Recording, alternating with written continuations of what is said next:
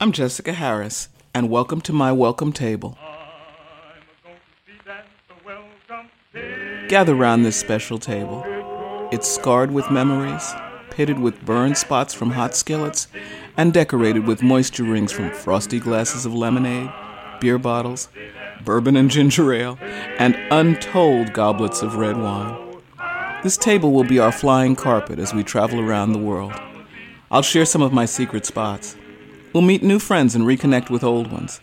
Sometimes, the table will be covered with fine Porthot linen and my mother's bone china, and we'll sup on caviar and champagne. Other times, we'll cover it with yesterday's news and hanker down for a crawfish boil or a lobster supper. Whatever the meal, by the end of our time together, we'll have shared some special friends, sacred spots, and the food, drink, and music that connects them. So come, join me at my welcome table. Hi, this is Adolfo Garcia from Rio Mar Restaurant Group. I'm here at the welcome table. My name is Gail McDonough. I'm sitting at the welcome table.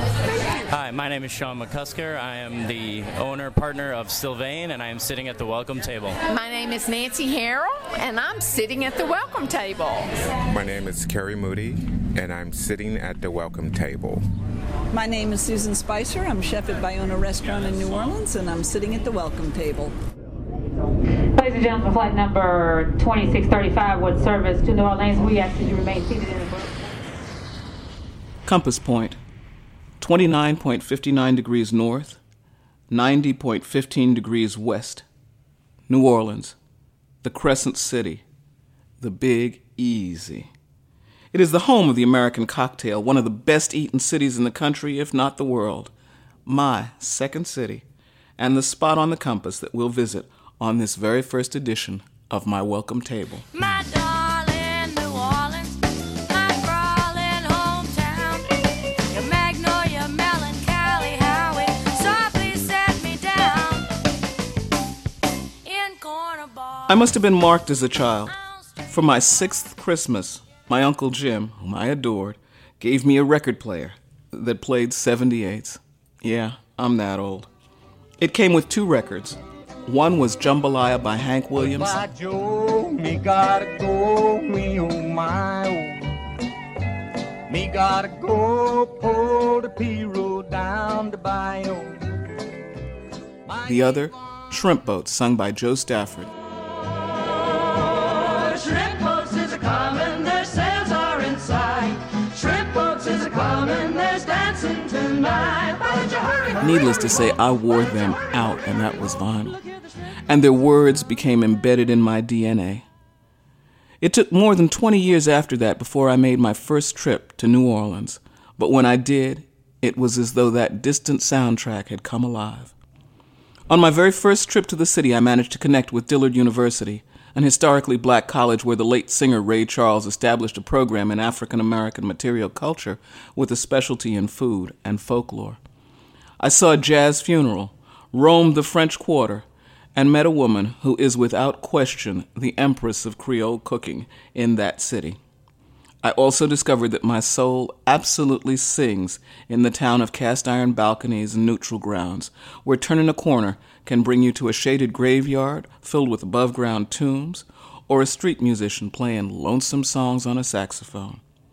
Following the aroma of caramelizing sugar with your nose can take you to a praline shop, and chasing the scent of garlic can land you in an Italian eatery where they're serving spaghetti with red gravy. The scent of frying grease?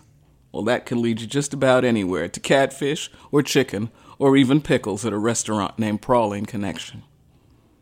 If you're smart, and don't let your nose lead you too far off the track, you'll head directly to the spot on Orleans Avenue, known as Dookie Chase Restaurant, to taste the Creole specialties and hopefully meet with the doyenne of that place, Mrs. Leah Chase. And I had the honor of interviewing her there in October of 2011 for the Southern Storytellers series at the Ogden Museum of Southern Art. She spoke about her childhood and growing up in Madisonville, Louisiana, a small town in the country, and about coming to New Orleans for school. I go so far back I can remember what I liked as a child. Because, look at my age, you didn't have a choice when you were a child. You ate whatever they put in front of you or starved to death, one of the two. So I ate good things. In Madisonville, when we were coming up, we had a lot of fresh food, hardly any meat. So I was a vegetarian before it was fashionable to be a vegetarian, but just nice food. I was never a big dessert eater. I liked food. I just like good food, just good food. Just plain good food. Food that tastes good, a good biscuit with some good butter. I can make a lifetime on that. Okay. Do you have a favorite food, a favorite dish, something that you crave occasionally? Yeah, you never believe it. It's meatballs and spaghetti. I don't know why, but my mother never liked to make meatballs because she hated them. But I love meatballs and spaghetti. And I found out my favorite all-time World War II general liked the same thing I did. So I really go for my meatballs and spaghetti. That was General Patton. Let's flash forward a little bit. How did you meet Mr. Chase? That's another question. I hated musicians. I hated them. Because another thing, my uncle used to say musicians were lazy people, musicians were this, musicians were not looked on as great people back then. They were just people who entertained somebody. And they, when Louis Armstrong first started, my grandfather took me and he showed me the picture. He said, "You see this man? He can beat anybody in the world." I thought that was the greatest thing I ever heard. At Dooky Chase Restaurant, Mrs. Chase has served everyone from presidents to pop singers. And she remembers not only all of them, but much of what they ate and what they wanted to eat. I went to Dooky Chase to get something to eat. The waiter looked at me and said, "Ray, you sure look beat now. It's early in the morning." I told him it was early in the morning. But you meet good people in the restaurant, and I remember everything they ate, like Count Basie. We didn't know what Heineken beer was because all we had was Jack's, Regal, and Dixie, Falstaff. That's all we knew. So he wanted Heineken, so he introduced us to Heineken beer. Dooky had to go find him some Heineken beer. So everybody comes and leave you a little something, and you remember them by that. Lena Horne loved her fried chicken. Every time she came, Sarah Vaughan loved what we call stuffed crabs. She always called them crab cakes. And I would send them to her in California before she died.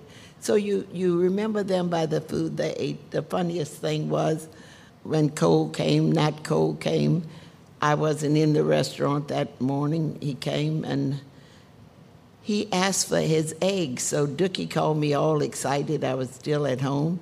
He said, "Nat Cole is here and he wants fermented eggs." I said, "What? Fermented eggs, do you know what that is?" I said, "No, but I'm coming down there now," and I was a block away from the restaurant, so I said, "I'll come and see what he wants." And you had to know how Nat spoke, kind of through his nose, and with that, he wanted a 4-minute egg. And, Nat said, "I want a fermented egg." So they thought it was a fermented egg. Okay. So I had to give him his 4-minute eggs. But you meet people like that, and it's just a little something you remember them by. And I remember Ray Charles so well because Dooky truly loved. Dooky was the first person to bring Ray Charles to New Orleans. Did you know that? Mm-hmm. After he left his big band, then he started promoting bands. Okay. He brought Ray Charles here. He loved Ray. Mrs. Chase loves her city, and on any given Saturday morning, you might find her shopping at what is one of my favorite spots, the Crescent City Farmers Market on Magazine Street in the Arts District. Shopping is one of my all-time favorite indoor and outdoor sports, and one of my New Orleans shopping secrets is that farmers market. There, I can pick up hostess gifts of pepper jelly or even an orchid plant to give to someone who spends more time at home than I do. The tables at the market are piled high with an array of fruits and vegetables that changes seasonally, but there are always homemade goods that morph with the seasons as well. Beginning in late October, the citrus starts to come in with the satsumas that lead the way. Now, I didn't know satsumas until I got to New Orleans, but they are amazing. It's a citrus fruit, and it's got a long history. The fruit was originally brought from Asia to New Spain by the Jesuits, and groves started by the Jesuits in the 18th century existed in Plaquemines Parish, Louisiana, and have continued until this day. Well, the fruit became much more common in the United States starting in the 19th century, but the idea is it's something that has a long and deep history in Louisiana. They are delicious. They start out green. They look a little bit like clementine mandarins, and then they morph and get sweeter and sweeter as the season goes on.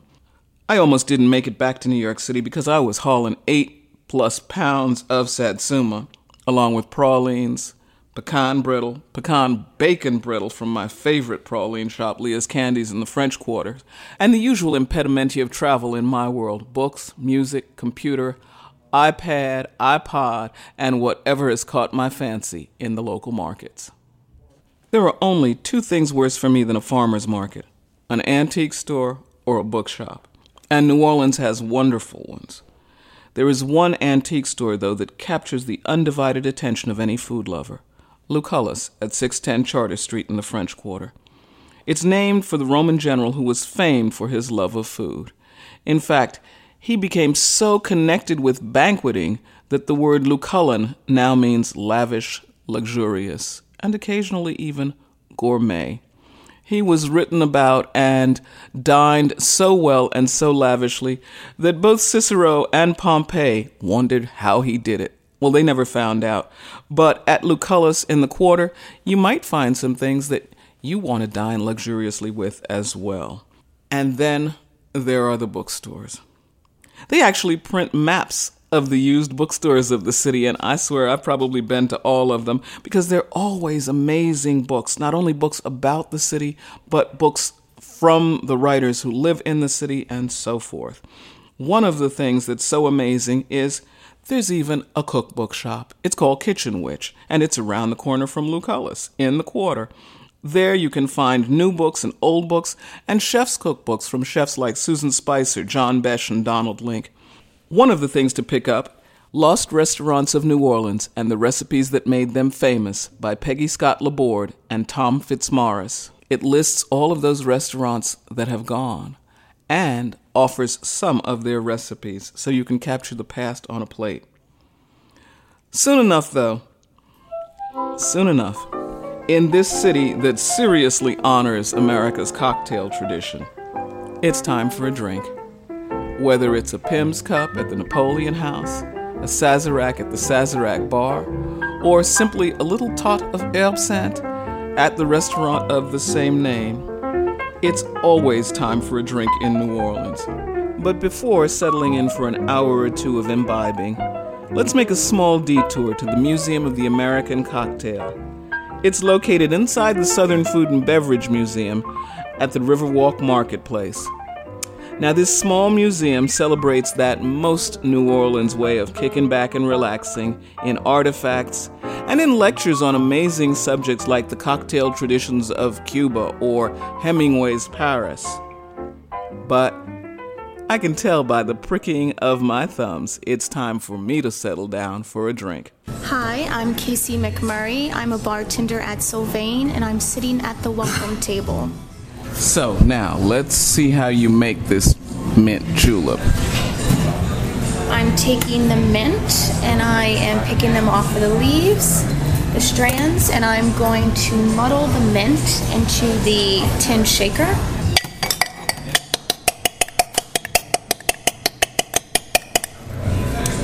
Then I'm going to take the simple syrup, and I'm going to pour it into the strainer. I'm going to add the bourbon.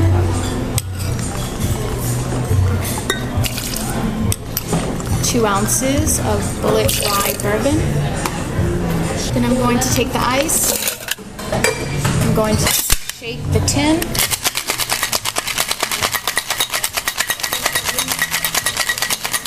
I'm going to get a fresh glass of ice, and then I'm going to double strain the cocktail, so the mint leaves do not get into the drink.